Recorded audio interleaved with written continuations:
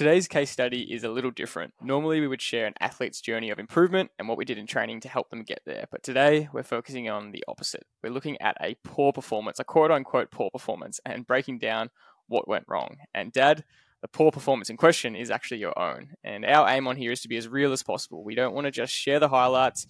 The fact is, things go wrong in training, things go wrong in races. We have poor performances all the time. And the most important thing is how you analyze them and how you get through them. And we've spoken a lot on this podcast about how you need to objectively analyze the facts and the data in these crucial moments, because they can be quite irrational or sometimes emotional. And it can be the difference between an athlete crumbling and throwing their bike in the tip and selling their bike and never riding again, or improving for next race. So, Dad, how are you feeling about this episode?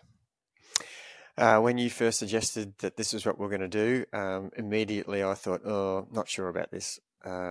But then give me 5 minutes to comprehend what we're trying to achieve, and I think it's perfect. What better subject than your own poor performance to critically analyze, and I want everybody listening to understand that it's not always going to go your way, and that's what makes it so sweet when it actually does end up getting some good results. Is the work you have to do to get back on track to where you want to be and when you want to be at your best. And it might take 3 weeks of thinking things around. It might take, in my case, it's been almost 18 months. So yeah, it's I think it's great. I think I'm all on board for it. Can't wait.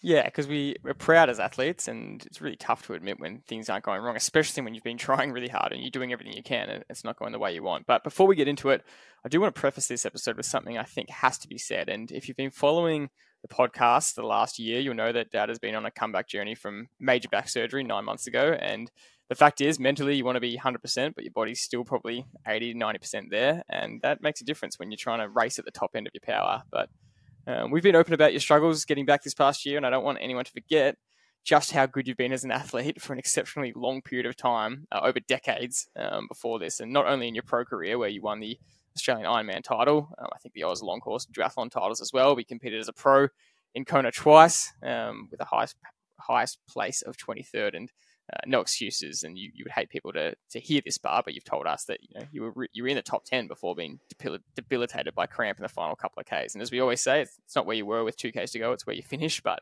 it's just an interesting tidbit. And more importantly, in your Masters and age group career, I think you've had more club racing wins than we can count. 16 Australian Masters titles, and that's across 3 types of races in cycling. That's road race, that's crit racing, and that's time trialing. And I love that, because that literally means you covered all areas and mastered each discipline, because they're 3 very different styles of riding. We see a lot of Masters riders that are really good at time trialing, but can't convert that to road racing. And the road racing, a 90K road race is different to a 1 hour crit. And for you to win Oz Masters titles across all 3 shows the discipline it took. Tour of Bright winner, which is a big stage race here we've spoken about last year. Second at the Masters World Cycling Champs. That's second Masters in the world. So look, I know that's a bit of overkill, but and you definitely don't have to be a good athlete to be a good coach, but I just want to remind the audience of kind of where your wisdom and experience comes from. And a lot of our audience might not know that background, but especially locally here in Australia, anyone that's raced against you honestly has a lot of respect, and the respect that you get is still truly admirable. And I was actually at a local crit race last week, and I'd come second in the race, and after the race I was talking to the marshal, and I'd ridden pretty strong to get a second in a sprint finish, which I felt like I should have won, but that's another story. And he looked at my name and he said, "Oh, Donnelly." He said, "You're not related to Jared, are you?" I didn't know who this person was. And I said, "Oh, sure I am. I'm his son." And he said, "That makes a lot of sense then." And that's at a race that you probably haven't been in a lot of years, and your name is still revered among the cycling community. And like I said, there's no need to justify your Palmares on here, but it's always been fun for me to hear directly from people that you've raced against that when you would turn up to a race, people would genuinely be looking and they would genuinely fear you, and you're a marked man. So with all that said, let's get stuck into the current situation. Basically, there was an ITT on Tuesday, an individual time trial, and you had the worst speed that you've ridden in probably a decade. So talk us through it. Yeah, thanks for all that introduction, Jordan. I kind of feel a little bit embarrassed hearing all those things you've said about me, but anyway, we'll move on.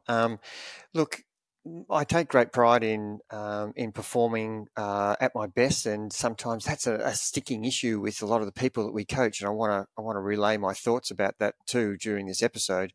But certainly, that was probably the worst time trial. I think there's only been 3 races in, I don't know, 30 or 40 years where I've actually ridden under 40 kilometres an hour, and this is one of them.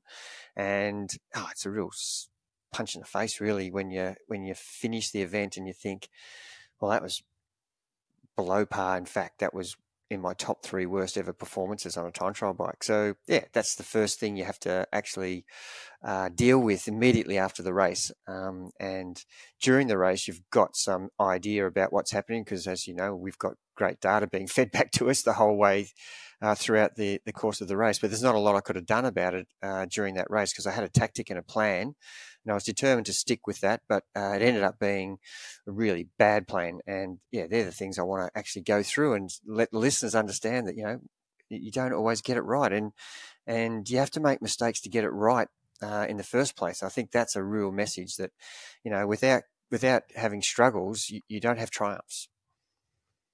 Yeah, for sure. And I think the look in your eyes when we finished the race and you came up and I said, how'd you go? And you kind of shook your head and said, you know, 39 k's an hour. You said it's the worst speed I've done in a long time. And I could see it in your eyes that how painful that was to look at. And I said, well, what was your power? And you said it was actually a bit higher. It was still in the 270s, which, and once we look back at it, it was probably 7 watts higher than the last ITT on the same course 6 weeks ago. So immediately I just went, oh, that's interesting. It was funny conditions on the night. It was quite windy. And so my immediate thoughts were, okay, there's a bit of a story here because that doesn't quite add up. You know, you've ridden better power for lower speed. So, you know, we'll figure that out later. And I could tell in your head, you were thinking, what the hell's going on? Especially just, it can be a build up of frustration when you've been trying to get back to that 100% and it's been a long journey. And then this kind of result happens immediately after the race. The first 5 minutes is where you kind of get the frustration out, but then we know we need to go home and look at the data and kind of analyze things and ask some questions. So, yeah, it was kind of higher power for lower speed. So, yeah, where do we go from here? Yeah, and you're right. You've summed it up perfectly because the hardest part is when people ask you, how did you go? And to be honest, let's just really be transparent here. People are being very kind when they're asking you, how did you go? And some people would be interested, but others are just doing it like, how do you feel today? Oh, hey, how are you? How do you feel? Most people ask that question, not expecting an answer. And if the person says, I feel terrible, then the person will go, oh, do you? And then that would change the scenario. But for me, if someone actually asked me a question, I'm going to be truthful. And so, you know, I'm going to say to those people who ask me, oh, that was my worst performance in a long time. And, you know, generally people aren't even listening to what you've said back. So I want to make that clear that generally when people ask you how you went in an event, they're not that interested. Exceptions are, you know, people who are really interested in how you're going because they care about you. That would be family and close friends. But the general run of the population don't really give a crap how you went on that day. They're more interested in how they went, which is actually how it should be. Although in some ways I would like people to take more interest in what other people are doing, just as a supportive role, especially when you're in your own little community. So look, it's a funny starting point. I don't know, you want to say something here? Yeah, well, I just want to butt in and say I think I really am proud of the way that it happens at the Trivela tent races. You know, when people come to the tent, they are genuinely saying, how did you go? And it's really good atmosphere like that. And we really like that. But we were talking about this off air. This is kind of, when that doesn't happen, it's almost a bit of a silver lining because people get so afraid of what their result means to other people, and people don't want to admit a poor result necessarily because they feel ashamed or embarrassed. And you're kind of saying, to be honest, most people don't actually care. You know, they might feel disappointed for you for a few seconds, but you care about it a lot more than them. But that actually can kind of be a backwards good thing because it helps you get through it and go, well, yeah, you care about your own result, and your coach definitely does, and your family, but we build it up a lot because we don't want to admit, just like on this podcast, you don't want to admit a poor performance, but most people don't actually care that much about yours anyway, so you can move on pretty quickly. Yeah, and I think that there's a lot more in that. You know, the expectation you have of yourself is bad enough, but don't have expectations from others around you that are false. What do I mean by that? Well, they might ask you how you went, and you have to answer that question, and that's a tough 10 seconds to answer. if you do have a poor performance, but it's a great 10 seconds if you've done exactly what you wanted, and then people are actually switching off anyway because, oh no, he's done really well, and whatever he said, it doesn't really matter. And he had a poor performance, whatever as well. But the expectations you have from others is unfounded. You need to, and I'm in that category, as well. I put myself there. Don't worry about what other people think about your performance. And that's one of the reasons why I put myself in a situation where, generally I probably shouldn't do that race because I'm not in any great shape to be racing. But that's not how I think. I've got other reasons why I'm doing this event, and the expectations of others is at the bottom of that list. And that's why I'm pushing people to do certain things in their training program that they feel they're probably not ready for, but there's a good reason why we should do it. And we want to unlock those reasons. And what we're not saying is disregard a poor performance, because you can't move on from this until you dissect it. And we spent a bit of time really looking at the data, because the way to get through it is to look at what happened and look at the objective data, take the emotion out of it, and then say, okay, what do we need to improve? That's how you get through it. You don't just disregard it and say, oh, poor performances don't matter, because to you, they do matter. And that's the important point. So how can we help improve this for you? So we spent a bit of time trawling through the data, and it's a really nice course. It's 5 even laps. You can compare lap on lap, and we compared it to your race previously. We compared it to other people's data on the night, and we found a lot of people rode actually higher power for a similar time or potentially slightly better. But it was quite a windy night, and so if you didn't execute the course that well, into the headwind, up a slight uphill at the front straight, and then you had a tailwind up a bit bigger hill on the back straight. They can make a world of difference, like we found. So we compared your sections of power to the same sections from the race last time. We compared it to other people in the race, and we really found some interesting data about where you were losing pretty consistent time in terms of speed, although your average power was quite good. Yeah, and I want to make it clear that I went into this race, and I'd done this race twice before. This was the third time, and the majority of people who competed on that Tuesday night, you were one of those people, but you rode a different bike, so your comparison is completely different from a time trial bike to a road bike. And so I've looked at all the other people we coach, because we've got all their data, and I was the only one, except for one other person out of the 9 athletes who raced, that actually didn't improve. And the other 2 athletes, myself and the other athlete, actually rode better power but slower time. And the other athlete can be explained because she just got a brand new time trial bike, and so she actually had never ridden it before. And also she rode with training wheels instead of her race disc wheels, which that could account for a minute in itself. So so comfort on the bike, position, and different equipment, a different bike, different power meter, all those things will contribute to her. But the good thing is, she rode better power than she had before. But getting back to what I was trying to do, my goal was to test. I'm always trying to learn how to execute better. And here we are on the same course 3 times in a row. And so my theory was, I'm not in great form, so let's just try another method of executing. And my theory was, I'm not going to worry about the wind or the hills. I'm going to ride even power just to prove to myself that this doesn't work. And almost, I was given the answer straight away, by the end of the race, when I looked at actually my time, because I felt like I was riding quite well, because I was looking at my average power for each lap, and my average power was giving me feedback that was okay. I couldn't quite see what my lap speed was for each lap, because I had too many pieces of metrics on the screen to actually get a good look at it. And I was pushing lap after each 5. I think it's a 4-minute 50 lap or 4 minutes 30 lap. So we did 5 of those laps at 4 minutes 30. So I had really good data coming back telling me my power was going okay. So I was quite happy actually riding through the event. And then when I got to the end, I saw that my time was 45 seconds slower than over 15K. That's quite a lot.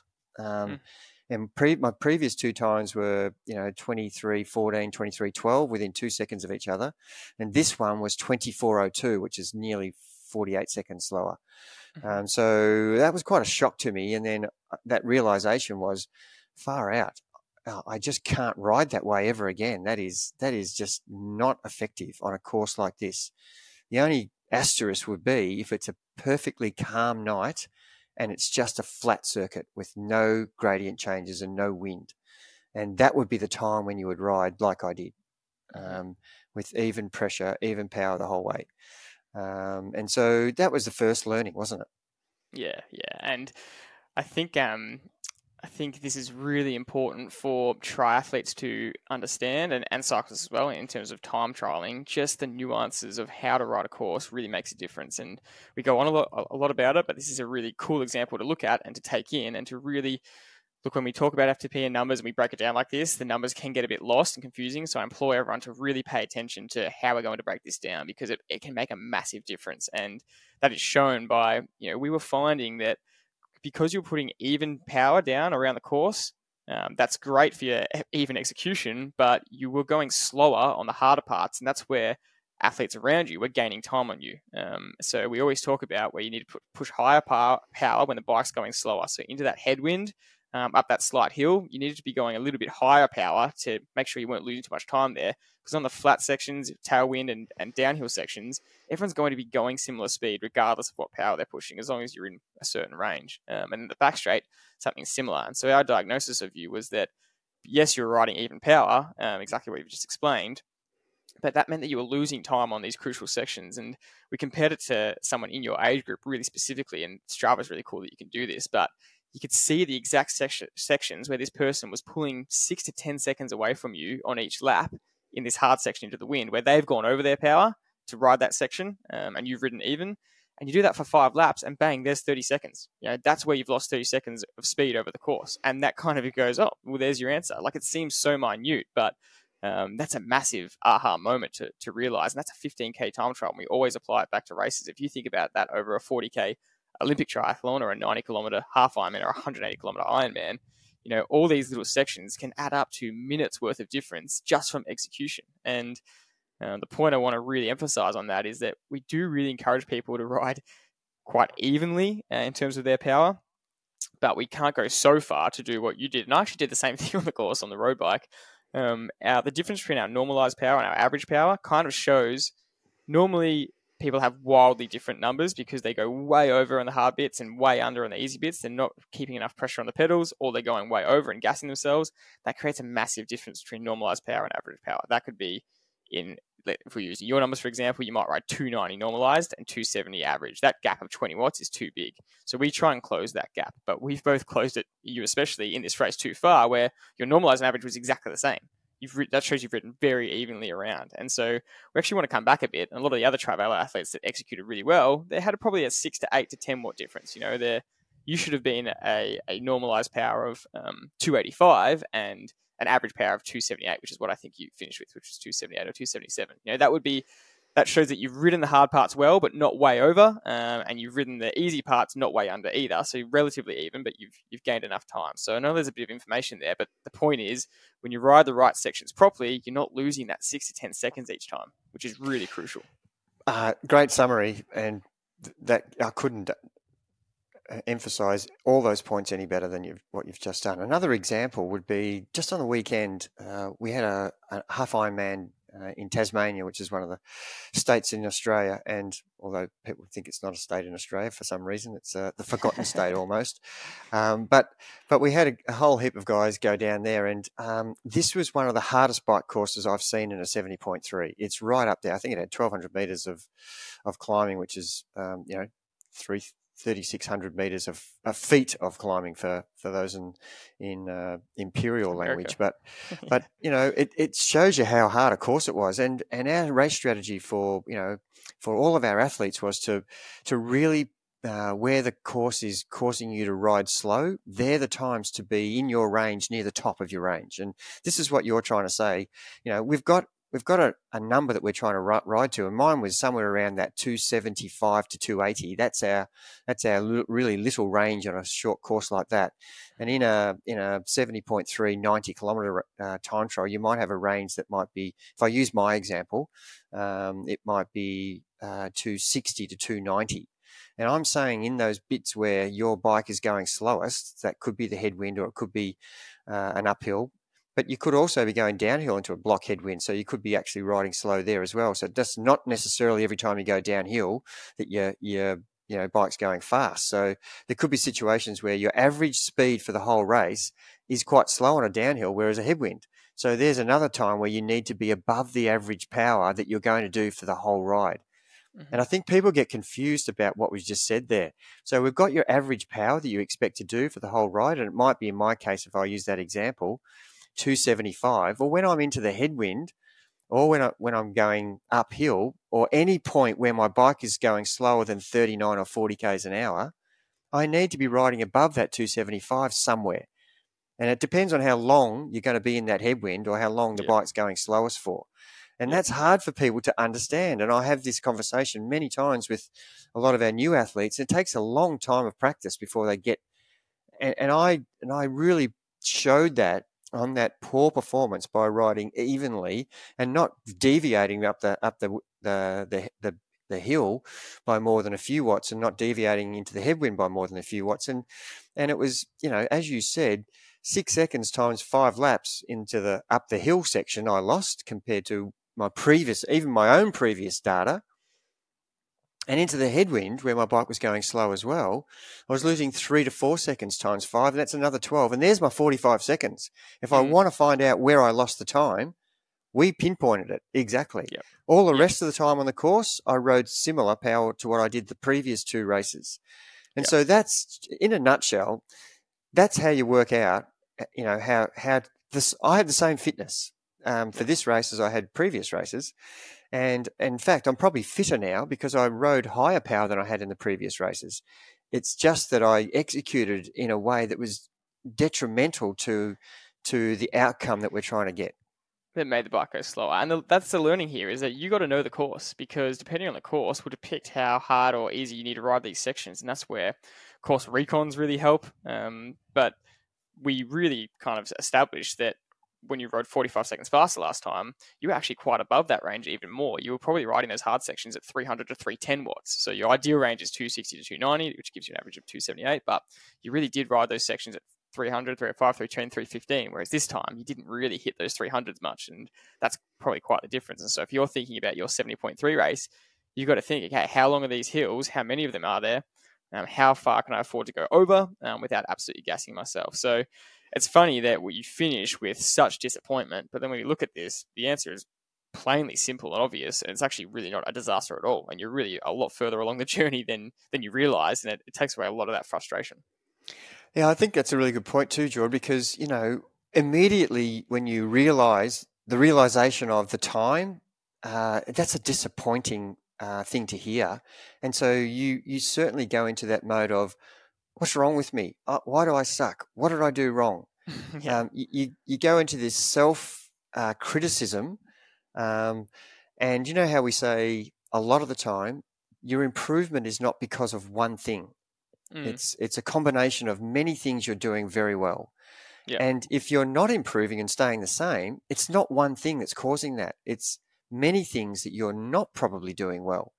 And, in this place, we're trying to highlight execution is the key to this answer. And once, it was great coaching by you to point it all out to me, and I would have eventually got there, but you hit the target within the first 5 minutes of me having that. Well, let's sort out what you did differently. And I said to you, well, I tried to ride evenly the whole way around. And you said, oh, I can't wait to see the data. And then that changed my mindset straight away of, let's actually look at the data and see what a difference it made to executing this way. And so you've gone from wanting to never do a time trial again and throwing your bike away and putting it on up for sale to, that's actually good learning. And I'm human as well. I get disappointed at poor results, but I've got to see it in the true light of day. And I'm not trying to find excuses. I'm trying to find actually reasons as to what I can do about it next time. I'm not trying to create excuses for myself. I'm trying to understand what I can do better and then learn from that and then implement it in a much more strategic way next time. And I won't do that mistake again. I'll understand the nuances of the course. And it's really rammed home to me how important riding outside of the average range is at times where it's critical, and how important it is not to be almost safe. And it's a safer way to ride, by the way. It is a safer way to ride the way I rode. Yep. Why? Because you're putting yourself under pressure by riding 20 or 30 watts higher than your average power. And the coach is always saying to me, don't soft pedal on the easy bits, because if you do, it means you've ridden too hard on the hard bits. They're extreme examples I'm talking about. But, learning to ride hard when it counts is really going to hurt. And you've got to be up for that challenge. And I've basically, taken the soft option on this course, which is probably more the disappointment for me. Yeah, and you would argue that if it was a triathlon, you actually did the right thing, because you would get off and you'd be really, your legs would be as fresh as they could be after a time trial to run, because you've ridden so evenly, you haven't gassed yourself. So there's that really key point there as well. So we established the execution was the problem, but as always, we want to do our due diligence and look at all factors regardless. So I was just looking back at your program, back at your numbers and your data, and what you've been doing, and what was our diagnosis moving forward, because it was, I would say 80% of the problem was the execution, but regardless, you're still not riding as good a power as you want. So we go, okay, well, what's happening here as well? How could we still improve the data, even though the power was higher than last time? And we established a few things. We established that, firstly, let's go to the fundamental question. What's the goal here? Your A race goal is in August. It's February. So we would always say to an athlete, you don't have to be riding fast in February when your A race goal is in August. Now's the time to get back to that base building block. And so we kind of went, you haven't really done a really solid structure of that high-end VO2 work, that strength work, which we really like starting with in our base.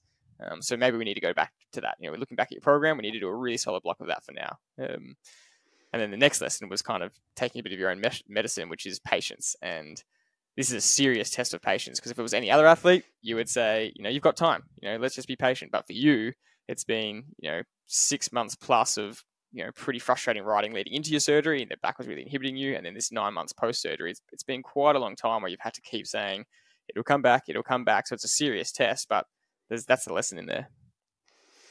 Yep. You're highlighting a lot of things. And the main thing is, what have I been doing in this period? Because I actually was riding quite good power back in October, November, December. But, that's probably the more frustrating part. My expectation and everybody's expectation would be that you would gradually improve from October, November to February, in a ramp up sort of progression. But if you don't actually do the work in that period, then the progression can't be there. Logically, it can't be there. And if I looked at my program, it happened to be December, January, which is where Christmas and the Nationals, Australian Nationals titles are on. And I was pretty much not even going to do any of those events. So I was more interested in work in that period, and I didn't really concentrate much on my training. And that's being completely transparent and honest. If I looked at my program, it would be an embarrassment to what I've done for my previous 20 years. And that's a hard thing to admit, by the way. I was going to make that exact point, is that December was probably, we were insanely busy in December. It was probably one of our biggest work months in a long time. And plus that combined with all the family, we went away as a family, as a holiday for a week, all that combined to just not the most productive training. And there again, I'm trying to identify why my actual form isn't where it should be in a progressive manner. And so I'm identifying, well, I didn't actually train very well during that period. So that's the first thing that you have to actually understand. And how do you know that? Well, you just have to go back and have a look at what you've been doing in training. And so that's one of the things I had to do was, and you helped me with that. We looked back and started to dig deep into what sessions was I doing. And 1 week I was in the Tour Down Under in Adelaide, and I did, a lot of endurance. And the week before that was, I was in a holiday with some friends for a week where there was very little opportunity to ride. And the week before that was the Nationals campaign. The week before that was a holiday for Christmas with all the family. So all of a sudden in a space of 4 weeks, I actually only had 1 week where I actually trained with any duration. There was no intensity in that week. Yeah, exactly. So I've got all these things that, if I was the coach of myself, I'd be saying, hang on a minute, you haven't actually trained properly in a month. So what would your expectation be? And, you've done actually a good job on Tuesday night with your high power number. It's just that your execution let you down. And once again, the competitiveness allowed you to ride the power you wanted to, even though you probably shouldn't have been able to do that compared to what the training sessions tell you. Yeah, yeah. I think it's this mental checklist that we just kind of go through with athletes, looking at all areas. And I think that that's the learning here I want athletes to understand is that if something goes wrong or if something goes right, look at all these things, look at all the potential factors and go, what was working, what's not working. And even the last week, I kind of just looked at your last 8 days of training, and you had come back from Tour Down Under a little bit frustrated that you were doing endurance, but you didn't feel that fit or in form. And so last week, your competitive side of you just said, stuff I'm going to train really hard. I want to get myself back to form really quickly, which no athlete should ever do. But sometimes you feel like you're different. And I looked at you last week, and you did 5 basically high intensity, high total stress score sessions in the week. You just kind of thought that you could handle that and come out of the week feeling really fresh. And I just pointed out to you that there's no way we'd want an athlete to do that many hard sessions. And we had a funny example on Wednesday. You're supposed to do a bit of a zone 2 session after the time trial, and I looked at that session. You started off in zone 2 and then just crept up into zone 3, zone 4 as the session went on, which can easily happen. You're just enjoying the ride. But I said that's probably going to impact your Thursday session yesterday, where you're supposed to do some VO2 work and get back to that. And you sort of said, yeah, I guess that's true. I did get a bit carried away with the heart rate and end up being a bit fatiguing. And then sure enough, you went to do the VO2 session yesterday and you couldn't, because that combined with the last 8 days or 9 days of training, you actually just could not even start the session. You just went, there's no way I can hold this power. And that is the downside of doing something like this is, you actually couldn't do the hard session that counted the most. So a really important lesson there for people to understand. Yeah. And it's lucky that, all of my experience was I would normally just start that VO2 session and just have a crack at it and then probably fail halfway through. But, in the warm up, my legs just felt quite uncomfortably tired, and the whole thing was very tiring the minute I started riding. So immediately switched, and that's one of the things we want to stress, that you just, because it's written on the program, you don't do it if you're not feeling up to it, and it's not you being weak. It's actually you being very clever and smart to reevaluate where you're at and adjust the session to how you're feeling. And I'm saying that a lot to athletes over the journey. I don't want you to miss key sessions week in, week out because you're not feeling like you can achieve that session. If that's the situation, there's something wrong with what we're doing. But the 1 or 2 sessions here or there where you're just not quite right, then you can drop the intensity down. And I ended up just saying, okay, this is my zone 2, which I was supposed to do yesterday. I'm not going to go over 135 heart rate, and I didn't. And whatever the power was, I kept dropping it because the heart rate was starting to creep as I was riding, and I was only riding around that 70 to 75% to 80% FTP. And as soon as my heart rate started to go up, I just dropped the power again, and I ended up being really satisfied with the session, even though I didn't achieve the goal of what I thought was going to be a VO2 session. But I feel much better about it already. Exactly. The day after. So there's a lot of lessons there, and I'm being vulnerable here because I want everybody out there to understand that this takes a lot for me to admit that I'm making errors and making mistakes and not being planned and prepared the way I absolutely have been for my whole career. And this is the consequence of doing that. And I want to make that very clear. I'm basically fucking this up, and now I have to actually reevaluate where I'm at, where are my priorities, what's my goals, and start to train properly. And that'll stop my frustration straight away because I'm back on track. I've got a structured plan in place, and I've done a reasonable job since the surgery to get myself back to a point, but I'm still 15 to 20% off where I should be, and I'm not going to get that back unless I actually do something with more science around it and more understanding of, do these sessions in this order, and you will actually start to improve. And my determination. This is almost like a line in the sand. And look out to when I get to my A race at the end of the year. I hope that this is a turning point for me, admitting to the community that, the coach has got it wrong on himself, and this is what he's going to do to fix it. Yeah, and that's why I kind of did that intro at the start, because I wanted to tie in that whole context, which I'm really excited about. But it's, for me, I'm so happy for us to be so open about this, one, because it's the right thing to do, but two, there's no shame in needing objective analysis even as a coach, because it's just impossible to coach yourself. It's just impossible to be able to, you're the one in it, and so you can coach everyone else fine, but you need external voices, external opinion to coach yourself sometimes, and to see that point of view. So it just makes perfect sense. And I guess my last point is you're more ballsy than a lot of us and me, and you want a lot of athletes to understand this with testing weeks and time trials and fitness tests, FTP tests. You're so happy to do it, regardless of where you're at, whereas a lot of people will refuse to put themselves in that situation because they're afraid of failing or afraid of a poor result. And you really implore athletes just not to worry about that. You came in with a different execution plan to see how it went. It failed, but you're not worried about that. You're not. It's disappointing for sure, but you're not afraid of failing something like that. And you really want all athletes to take on that same mindset. Yeah, and look, we call it a failure, but geez, it's such a positive. Look at the outcome from it. I've got renewed enthusiasm. I learn a lot about execution that confirmed my theories that I've been trying to instill in every athlete I coach for the last 15 years is all about execution.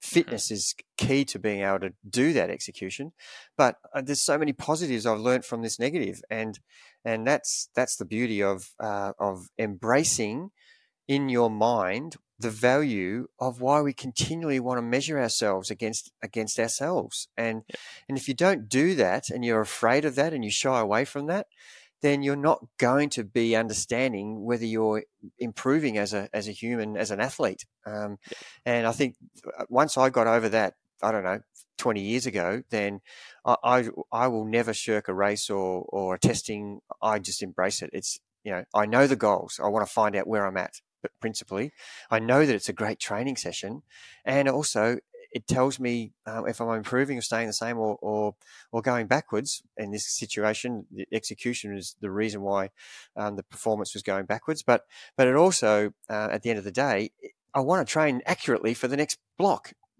So there's 4 really key reasons why I should have the mindset of embrace this, because this is going to be valuable information.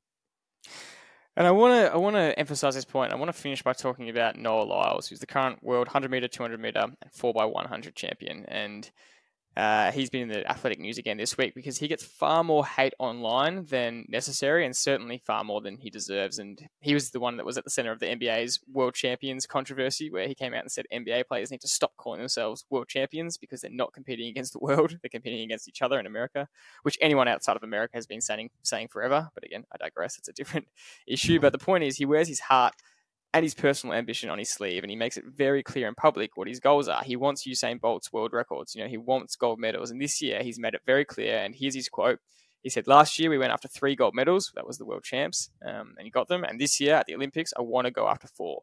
If I don't get 4, then we go after 3 world records. There is nothing stopping you from trying. If I don't succeed, I'll try and try again." And I just love that from him. No matter the criticism he gets, he just puts himself out there and says, "I'm going to try." And people would slam him and say, "You're not going to win 4 gold medals." If he doesn't, he says, "I don't care. I'll go for the world records after that."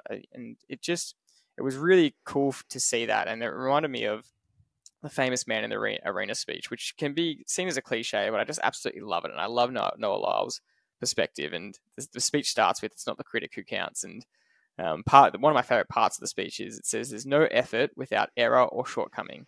If he fails, at least he fails while daring greatly." And I just love that so much. And I hope that for Noah Lyles' sake, he doesn't let a single critic get to him, because it's athletes like him that dare greatly, that make the sport so entertaining and so inspiring. And I think it's on the topic of today, the irony is that in our failures, we learn and grow the most. Exactly what you just said. We shouldn't call them failures because they're the best parts. The biggest rewards come from the biggest challenges and the toughest moments. And I know I've personally won races where it wasn't the most challenging, and I've come 17th in a race where it was one of the toughest challenges I've ever had to overcome. And you can guess which one I'm more proud of.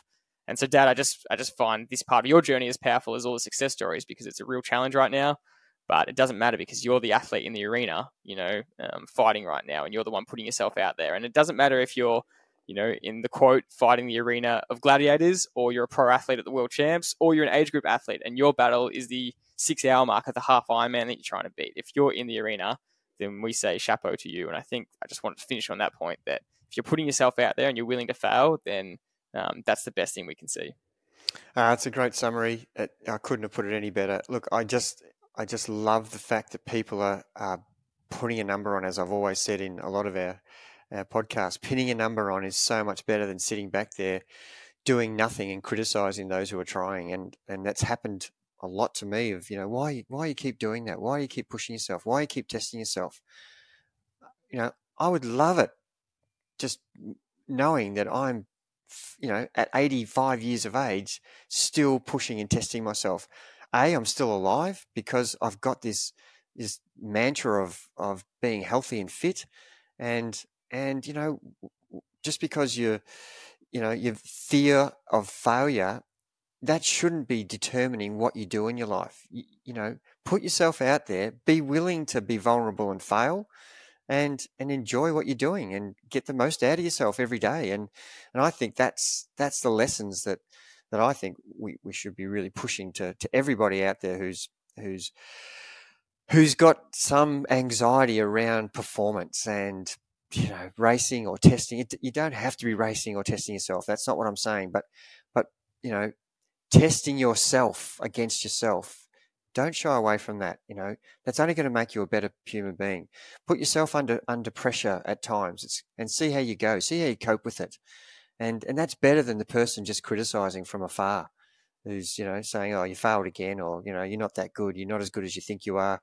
That's all just noise in the background. Be driven. Be okay to be driven. Be okay to want more out of yourself. That's why you'll be here longer. Couldn't agree more. It's been a really fun episode to record, so I hope everyone's enjoyed this insight. Thanks as always for listening to these case studies and all our episodes, and we'll see you on the next one.